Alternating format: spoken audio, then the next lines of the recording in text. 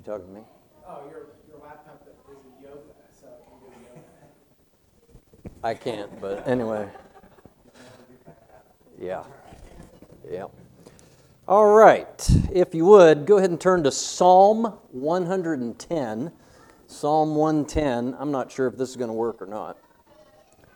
I'm always leery about relying on a laptop or whatever it is, but I'm a paper kind of guy.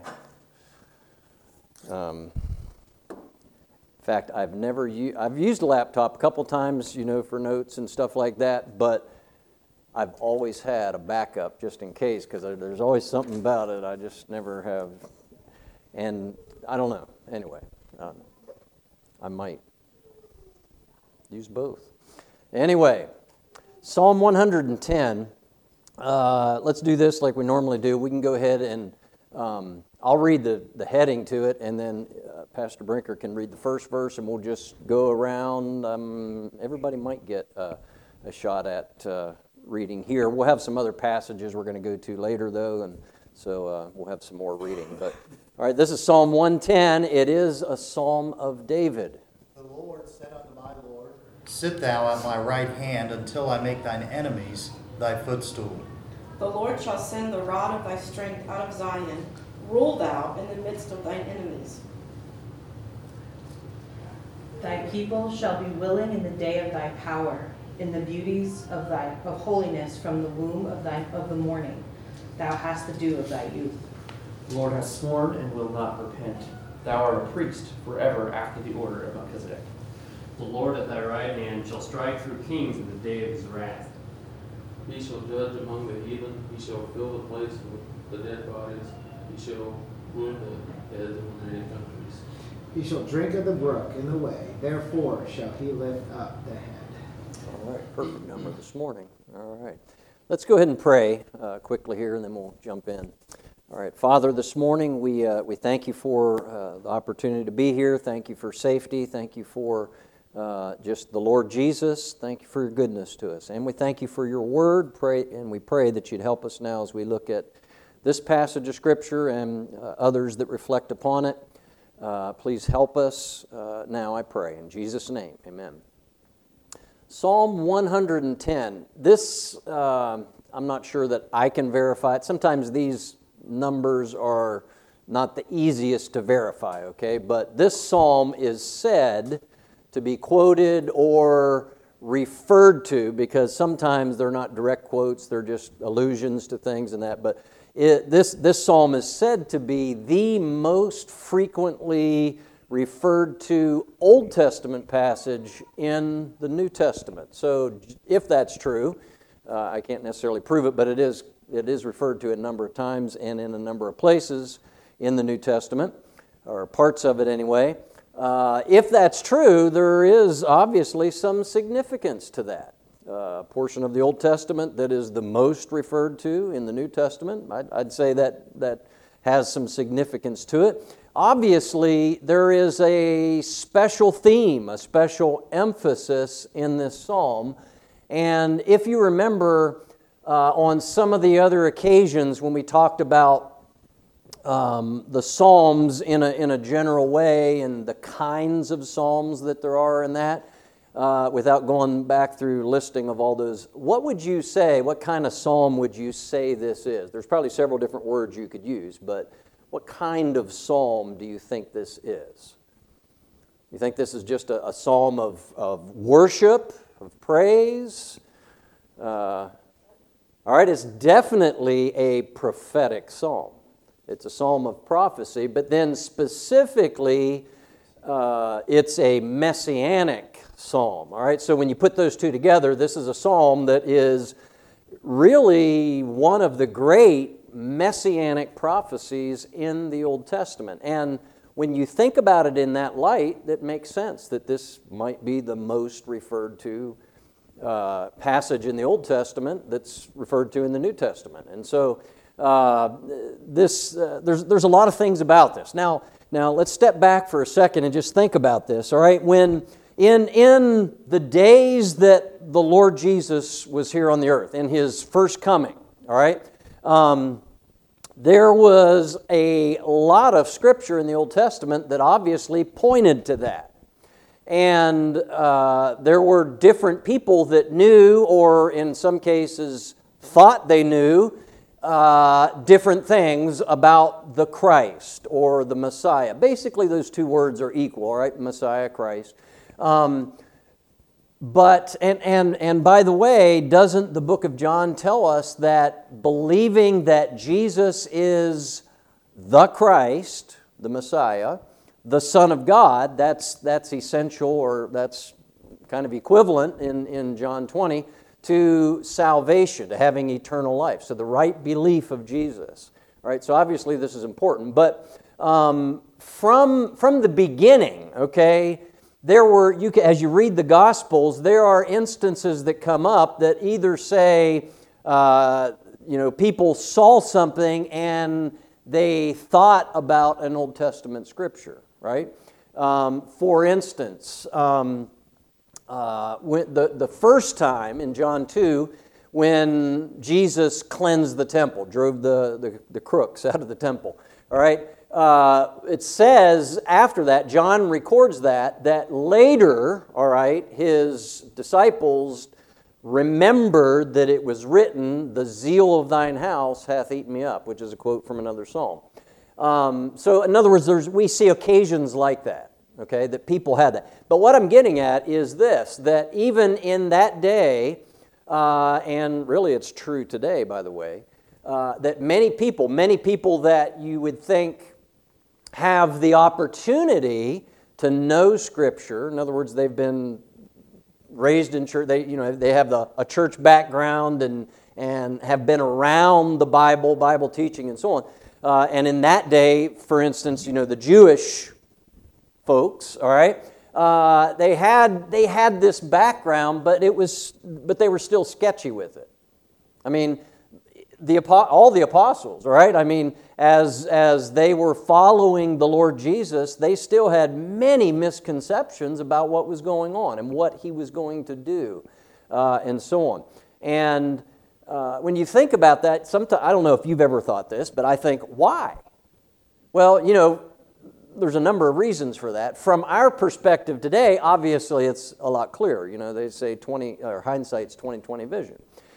So looking back is always perhaps more, easier to see the clear picture, than looking ahead or even looking around at the time. All right, but consider this. All right, when you think about the Old Testament, and you think about, let me just interject this right here. But there are other instances where people definitely knew specifics about the Messiah. One thing that readily comes to mind is when the Magi came, they saw the star, of course, that they saw it at Christ's birth. They get there later, but they go to Herod and asking, "Where's he that was born King of the Jews?" Right? What does Herod do? He calls the Jewish leaders, all right, the scribes and so on, and asks them, "Where's the one that's to be born King of the? Where's he supposed to be born?" They tell him exactly, Bethlehem. Then they reference Micah chapter 5 verse 2, right? Do what? My computer's scaring me. Scares me too.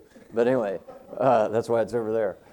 And they reference the exact passage. So the point is, there were certain things that they readily knew, but yet other things that they obviously didn't get, and some of that might be because, like people today, they have preconceptions as to what things should be.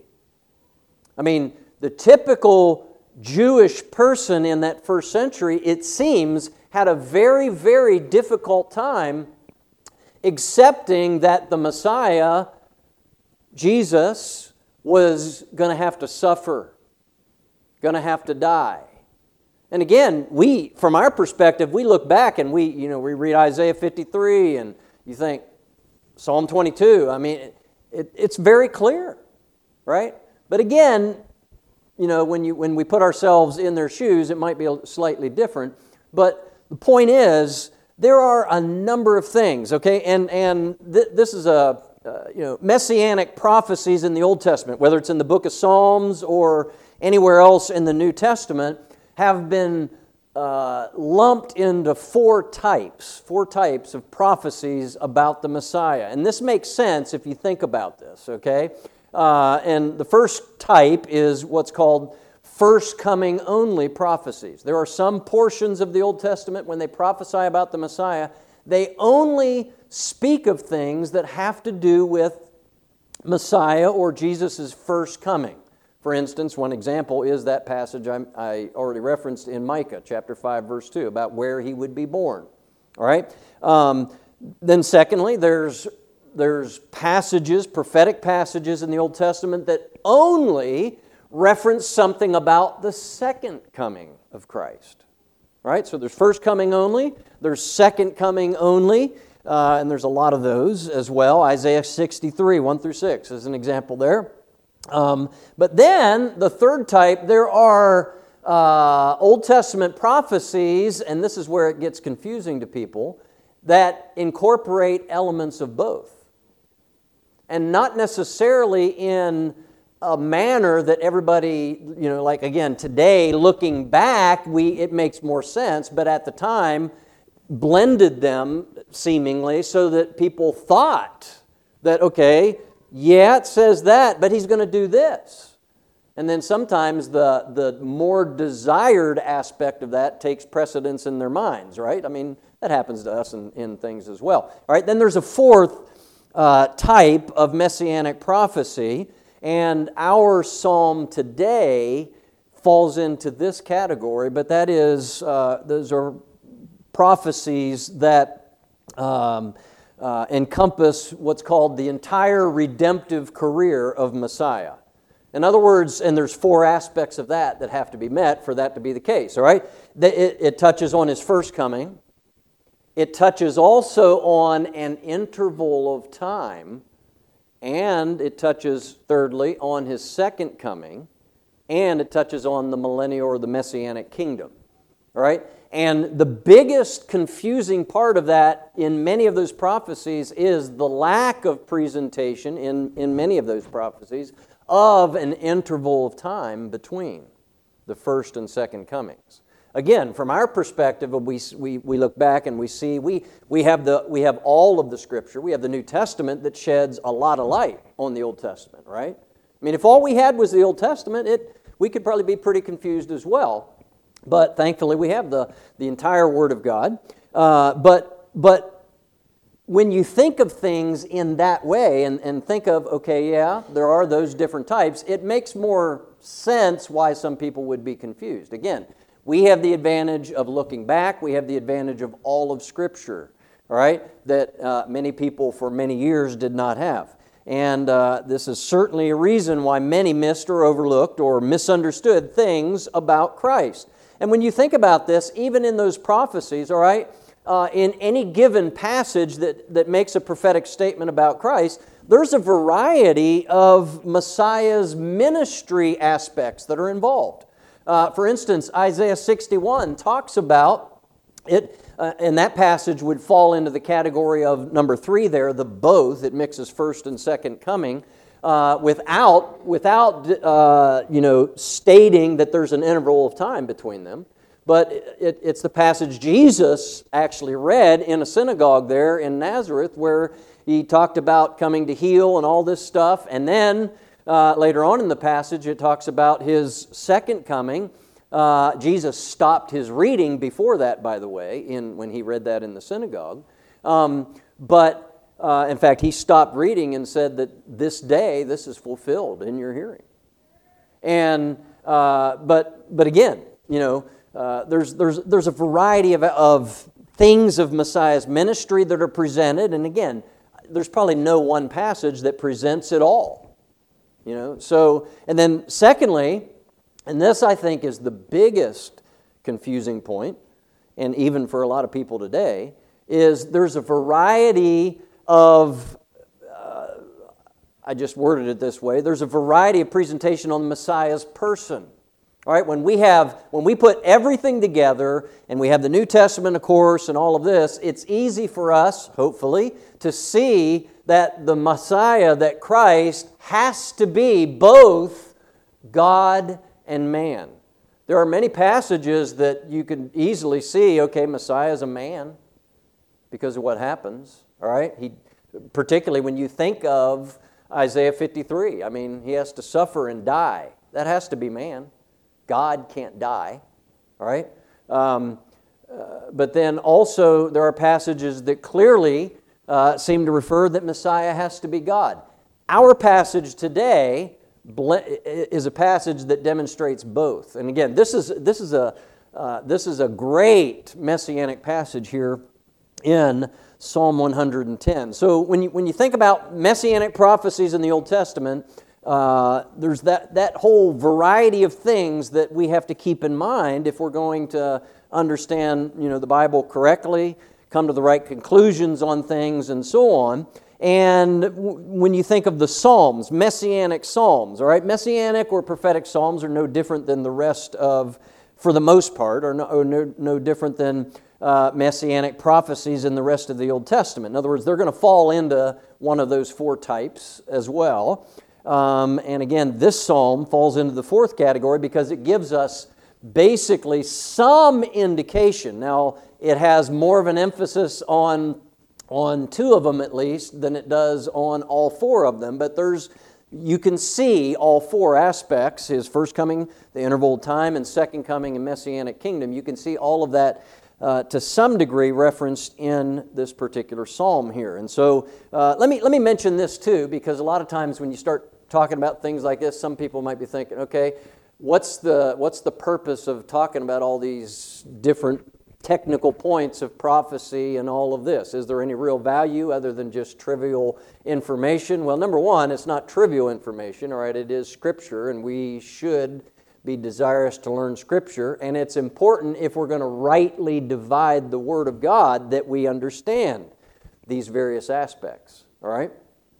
But secondly, let's do this, take a few minutes and do this. We might not get through this today, I was already expecting that. But, so 2 Timothy 2:15, everybody's familiar with that. Study to show thyself approved unto God, a workman that needeth not to be ashamed, rightly dividing the word of truth. But let's go to Luke 24 real quick. Luke chapter 24.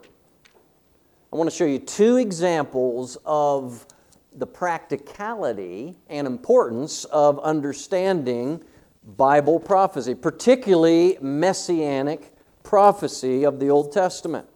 All right, Luke chapter 24, you're familiar with these passages. Luke 24, of course, is in Luke's account, the resurrection chapter, right? And in verse 13, this is the account where two are on the road to Emmaus. The Lord Jesus He's already resurrected that morning. He kind of catches up to them, engages in conversation with them, and so on. Everybody's familiar with that, right? I don't want to read the entire passage here, but if you jump down, what verse did I put there? Look at verse 27. This is as they've been talking for a while, right? And they're just throwing things back and forth. We just don't get it. We thought this and all of this, all right? And so here in verse 27, this is Jesus' response. All right, he says, the Bible says, beginning at Moses, now that doesn't mean the man Moses per se, but the books of Moses, all right? So the Torah, the law, and all the prophets, he expounded unto them in all the Scriptures the things concerning himself. So what did Jesus do? He went back through the Scriptures and said, this. And then, makes sense. All right?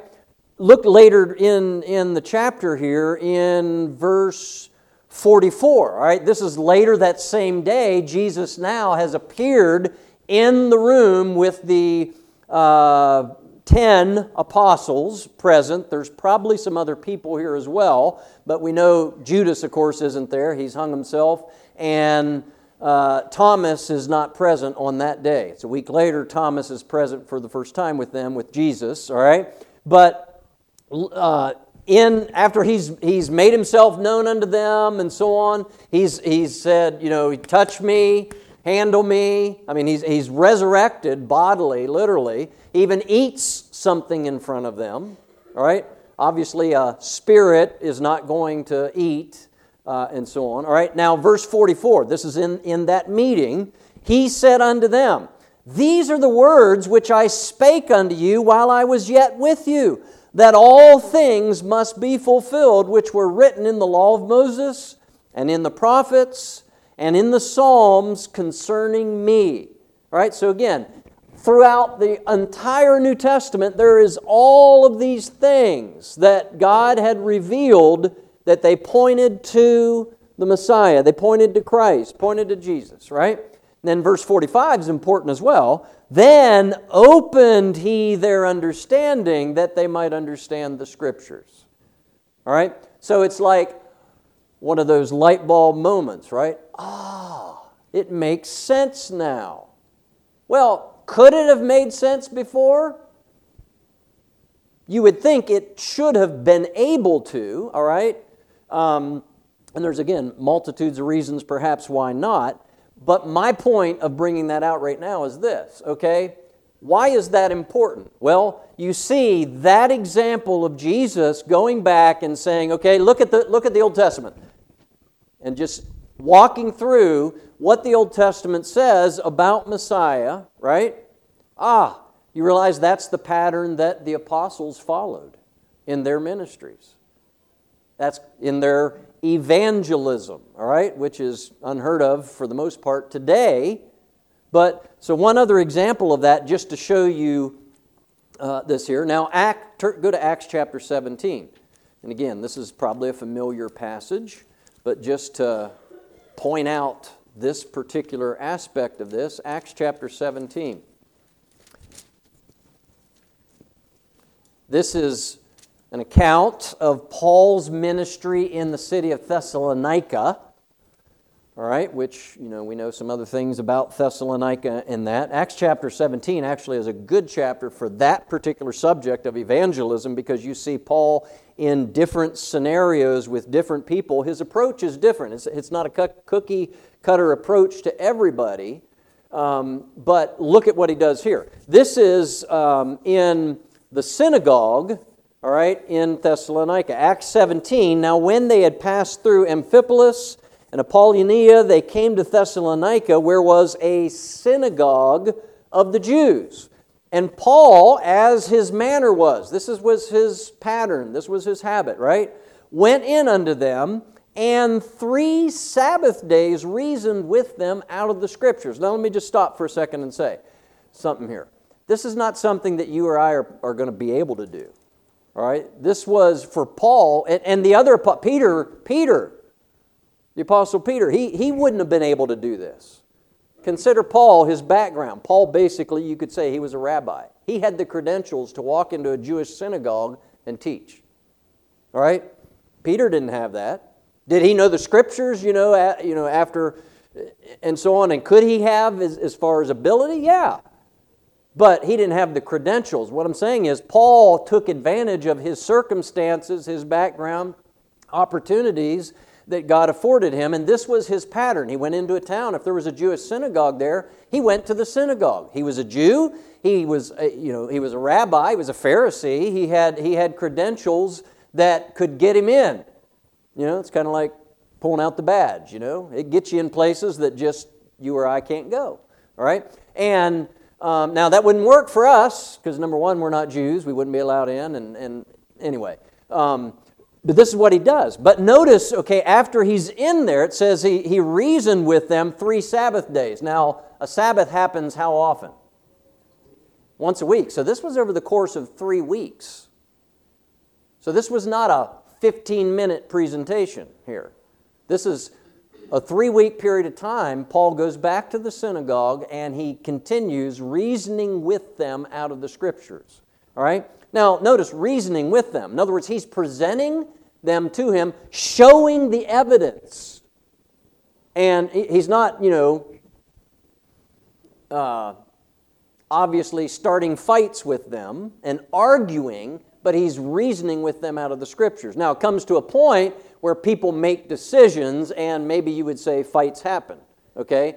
But that wasn't Paul's purpose, right? And verse 3, he's reasoning with them out of the Scriptures. Verse 2, then opening and alleging. So he's reasoning, he's opening. So in other words, he's expounding the Scriptures and alleging. He's making a conclusion of what these Scriptures are saying. What is he concluding? That Christ, the Messiah, must needs have suffered and risen again from the dead. All right, now stop for a second. That's what he's showing them out of the Old Testament. That Christ, the Messiah, had to suffer. He had to be killed. He had to raise again the third day. Again, for us, looking back, it's like, okay, yeah, we understand that. We've been told that all of our lives. That wasn't the case for them, right? So he's showing them from their Scriptures, this is what your Scriptures say. And it makes sense. He's laying it out, right? But then he goes a step further, and this is the part that brings contention, by the way, right? Notice, he then says, lost my place, and opening and alleging that Christ must needs have suffered and risen again from the dead, and that this Jesus, whom I preach unto you, is Christ. So in other words, this Jesus, the man, and they had enough understanding probably. It was still recent, somewhat history. I mean, this is years after, but, and there were other people named Jesus, okay? But this Jesus, He is the Christ. He is the Messiah. That's where the contention comes, okay? Sure, you can tell, this is what the Bible says, yeah. All right, but when you bring it to the point, this Jesus here, He is that. All right, and the other apostles and so on who personally spent time with the Lord Jesus in His earthly ministry, they were eyewitnesses of those things. That was part of the whole point of what an apostle was. He actually saw with his eyes, heard with his ears these things, saw them happening. And they were special witnesses because of that. All right? And remember, Jesus told them in that upper room back in Luke 24 that we looked at. I didn't read that far, all right, in that passage. But down in verse 48 of that passage, He tells them, ye are witnesses of these things. All right? And so this is what Paul's doing. This was his manner of evangelism. Later, we have an example of him in Athens. He doesn't use the Old Testament Scriptures. He appeals to something else and then starts bringing them up to speed about God. He starts with creation, really. And there are some people that need to be started there. And more so in our society today, because our society is far more biblically illiterate and so on than it was when we were young. I mean, at least in my recollection, I would say America 45, 50 years ago was, still somewhat of a God-fearing nation. People didn't, do certain things because there was a fear of God. I'm not saying everybody was saved, and far from that, but there were still things that, were, if you want to use the word taboo, because, nowadays the floodgates are open, and it's only going to get worse. But the whole point of this, what I'm getting at is, they had to be prepared in order to deal with people evangelistically like that. They had to know the Scriptures themselves. They had to understand how it fit together. All right? And so it is. There is a very practical value in all of that. So let's jump in, all right, back into Psalm 110. And again, there's a number of aspects of this psalm that there's no way we have time to finish it all this morning. And there's some of these, if we dwelt much, particularly like verse 4 about Melchizedek and stuff like this, I mean, we could deal with that for a long time. All right, and so we'll not necessarily be doing that. We'll talk about it a little bit perhaps. But Psalm 110, the text of this passage of Scripture, again, it's a Psalm of David, And that is important here, particularly, I think, is one of the reasons why this is specified to us, because understanding that this was David, the king. Now think about this for a second. Who was King David? All right? David, he was king. He had, and we've talked about David and some of the other things in his life and all this, but when he became king, and after he was king for some time, this psalm was likely written later in David's life, all right? But he had a lot of experience behind him. He had warred. In fact, you realize in David's time, he was the king of Israel. There were, besides like Absalom and that temporary revolt, things of that. There was no questioning he was the sovereign of Israel, right? But you realize that even beyond that, all the nations that surrounded Israel were subject to him. In other words, all the nations were subservient to Israel at that time. Not necessarily, as far as like Babylon and all that, but all the nations around them were subservient to them. And that's very evident when you see Solomon reigning, and it specifies all the taxes, the tribute that these people brought to him.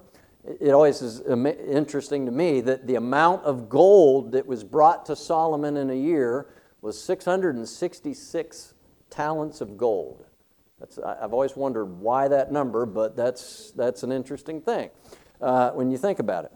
But the point is, it was a lot, all right? And of course that particular number, but that demonstrates the power that Israel had at that time as a nation, as a people.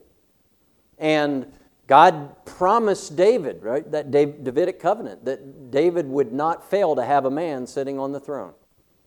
And he did say that as long as, if they disobey me, get out of line, I'll have to punish them. All right? And for now, there's been quite a period of time that there's been a lack, if you want to say, of someone of the line of David actually sitting on a physical throne in Jerusalem. But there is someone on a throne, all right, who is the seed of David. But what I'm getting at is keep all that in mind when you read this psalm, because it's important and it helps it make sense as well. All right, so David had already had this promise from the Lord back in 2 Samuel 7, that Davidic covenant, all this kind of stuff, all right? And now David, it's as if, this is an interesting passage because when you read it, it's one of those passages. There's others in the Bible. Psalm 2 and a little bit. Titus 1 has a portion similar like this. But it's like the writer, here it's David and Titus it's Paul and so on. But the writer is like it's almost as if he's being allowed to hear a conversation that obviously took place in heaven. It's obviously he wasn't there hearing it, but God revealed it to him, okay? But David is writing about a conversation here between God the Father and God the Son. And that's obviously important here. David was king and lord over all Israel, with surrounding nations subject to him. He had no earthly lord. Keep that in mind as you read this, all right? He was ruler over a Jewish empire, so to speak. He's not writing about himself.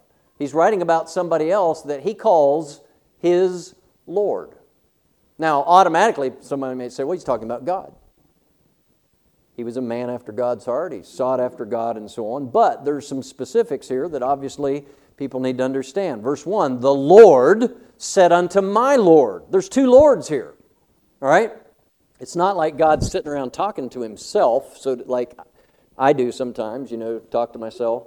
I've often given the excuse, I'm the only one that listens to me, so I might as well talk, But the Lord is speaking to the Lord. Now, obviously, you notice the way that you wouldn't say they're spelling, but the capitalization and so on here. The Lord said unto my Lord. The Lord, the first one here, and of course it's repeated a number of times down through the psalm. This is Jehovah, all right? And in this case, we would say specifically this is talking about God the Father, all right? God the Father said unto my Lord. So who is David calling his Lord? All right, it's a different particular word, name here. It's still spelled L-O-R-D in English, but it's Adon, and it's the idea of, in fact, this word is not, at times it's used of human beings, but it's clear when it is, okay? But it's a word that means the master, the sovereign, and obviously translated Lord. It's different than the first one, okay? The Lord, all capitals, is technically the proper name of God, I guess you would say. But the Lord said unto my Lord, sit thou at my right hand until I make thine enemies thy footstool. So he's obviously, Jehovah is talking to another person, and this person is able to sit beside Jehovah's throne. All right, so again, obviously, there's two persons involved here. And again, this is one of those things, that concept of the Trinity and so on, that a lot of people just trip all over it. They can't, because, and we've said before, I mean, it's one of those concepts that I don't think in our human minds we can really fully appreciate or understand. All right? Because it goes beyond us. We can't identify. We don't live in that realm, all right? And you know, God is higher than us. His ways are higher than us, and so on. And if we could understand every little thing about God, He wouldn't be that great, would He? So, but God the Father, speaking to God the Son, tells Him, sit thou at my right hand until I make thine enemies thy footstool. So this one, Jehovah's speaking, He's speaking to another Lord, but there's a distinction made between the two, but there's obviously also equality, because the one is told to sit at the right hand. That wasn't for anybody, just for anybody. There had to be an equal to sit at the right hand. From what I understand, I mean, like when in the Old Testament, sometimes you read of kings visiting other kings and so on like this, all right? And the custom was when one monarch would visit another monarch, and that monarch that is being visited was like on his throne, the other monarch would be given a temporary throne to the right side of that monarch, all right? The only real specified example that I know of that we find in the Scripture is in 1 Kings 2, when Solomon had a seat brought and put at the right hand of his throne for his mother, Bathsheba, to sit there. Now, she obviously wasn't the ruler, the monarch, but he looked at her as equal in importance and personage. All right? So it doesn't necessarily mean that they were equal in everything as far as like what they did, but they were equal in importance. And in this case, of course, God the Father, God the Son are equal in person, in their deity, in who they are, but not necessarily in the office that they hold or execute. The Son is obviously subservient to the Father in executing the plan of God in this life, all right, in this world. And so the Lord, Jehovah says unto my Lord, sit thou at my right hand until I make thine enemies thy footstool. All right, so the right hand, and there's a lot of things about this. In fact, there's no way we'll get much through this. So let's go over to the book of Hebrews real quick. Book of Hebrews in the New Testament. This particular psalm, although we're not going to read right now a quotation from this psalm necessarily, but we'll see an equal truth, or maybe you could call that a reference or an allusion to it. But the book of Hebrews refers to this psalm numerous times in its pages. All right. In verse 1, chapter 1, God, who at sundry times and in divers manners spake in time past unto the fathers by the prophets, hath in these last days spoken unto us by His Son. And by the way, the Old Testament specifies the Son of Jehovah several times. All right? Psalm 2. Thou art my son, today I have begotten thee. Psalm 2:7.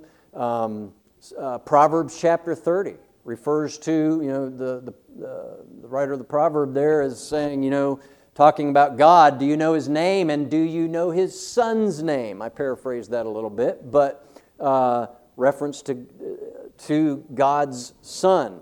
There's other times that. So it's not like the Father, Son, and Spirit. You see all three talked about in Isaiah 48, by the way, as well. But it's not like it's a totally New Testament concept. It is very much more clearly presented in the New Testament, yes. But it's not just a New Testament concept. All right?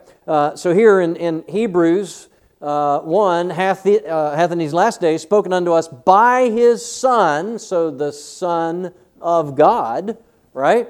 Whom He hath appointed heir of all things, by whom also He made the worlds, who being the brightness of His glory and the express image of His person, excuse me, and upholding all things by the word of His power, when He had by Himself purged our sins, sat down on the right hand of the Majesty on high. Now, there's a lot in that verse and all, but let me just say it this way, that every description, there's 7 descriptions there basically, and every one of those descriptions can only be true of deity. All right? But that deity is the Son. All right? And who is it that, according to that, is sat at the right hand? There it doesn't say God's throne, all right? It uses a different expression, but it clearly says that when He had done the work of redemption, He sat down at the right hand of the Majesty on high. Clearly a reference to, having a throne, a seat that is at the right hand of the throne of God, the throne of Jehovah. All right? So have that. And who is it? It's the Son. All right? So again, when you start looking at these and comparing various Scriptures with Scriptures, who only can Psalm 110 be talking about? It's clearly talking about David's Lord is God the Son. Now, I'm going to close with this because we probably ought to get closed here. I'm trying to think. Matthew 22. Matthew 22. And then next time we can proceed in the psalm more here. Matthew 22, I got to find the exact verse here, but okay, down in verse 41. This is during that period, just days before the crucifixion, when the Pharisees, scribes, even Sadducees, they're all trying to corner Jesus, right? And putting Him into these situations where they're putting Him to the test, trying to get Him to say something so they can accuse Him. Okay? Get Him to slip up, so to speak. And verse 41, this is one of those, all right? They've just asked a question here. Then verse 41, while the Pharisees were gathered together, Jesus asked them, He asked them now, saying, what think ye of Christ? Whose son is He? It's a fair question, right? They say unto Him, the Son of David. Of David. So He's David's son. Now here's stop for, is that true? According to the Bible. Yeah. Because the Messiah was clearly going to be of the lineage of David. Now, for that to be true, by the way, that particular aspect, does that demand that Messiah is God or man? Man. All right? Now, here's the thing. He asked that question. They say the Son of David. Now, verse 43. He saith unto them, how then doth David in spirit? Now, that doesn't mean David was a ghost, but that means by the Spirit. In other words, and they understood what that meant. By inspiration of God. Because they would have held that Psalm 110 was God's Word. All right? And so he says, how then doth David in spirit or by the Holy Spirit call him Lord? So we see here that Jesus says that Lord that David's referring to is the Messiah, right? How does David in spirit call him Lord? The Lord said, and then he quotes here, Psalm 110, the Lord said unto my Lord, sit thou on my right hand till I make thine enemies thy footstool. And of course, obviously, they don't have the answer. Jesus says, if David then called him Lord, how is he his son? They said he was David's son. The psalm said he's David's Lord. How can that be? That is an apparent human contradiction, right? But again, obviously, there's more to that than we can fully understand. Again, we know that Christ is God incarnate. He became man. He's eternally the Son of God who at a point in time became man. He's not always been man, but he became man. There's a difference in the two. John chapter 1, you look at the wording, all right? In the beginning was the Word, and the Word was with God, and the Word was God. The verb there was, the idea is, as far back as you can go, He already was. But then down in verse 14 says the Word became flesh. So at a point in time, God the Son, who's always existed, with God the Father, God the Spirit, God the Son became a man. That's deep stuff. That's not the easiest to understand.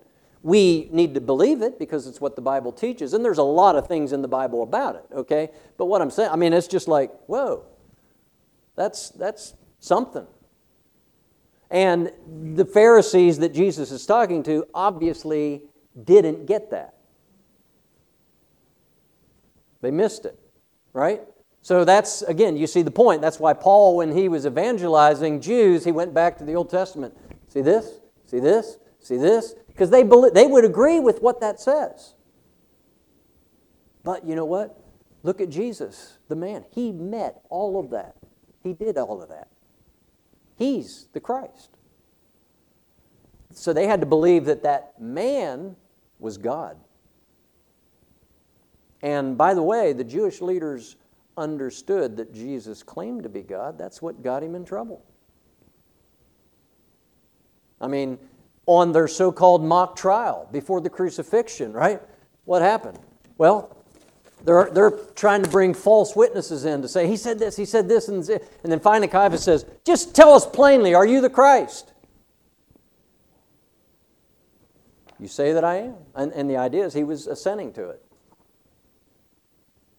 And they said, that does it. I mean, so that's why they at least say they crucified him, because he claimed to be God the Son. But they refused to believe it. But it's obviously necessary for one to believe that in order to be saved. But again, we'll get back to this psalm here again later. But this is an amazing psalm, and everything we've talked about is just kind of building the foundation to look at what this psalm says about this Messiah. But this is good stuff. Anyway, let's pray. Thank you, Lord, for your goodness. Thank you for the Lord Jesus, and that He became man and did the things that He did so that we could have a relationship with you. We have to acknowledge that without Him becoming man and doing what He did, there's no way we can have a relationship with you now. But we thank you for that, and we ask these things in Jesus' name. Amen.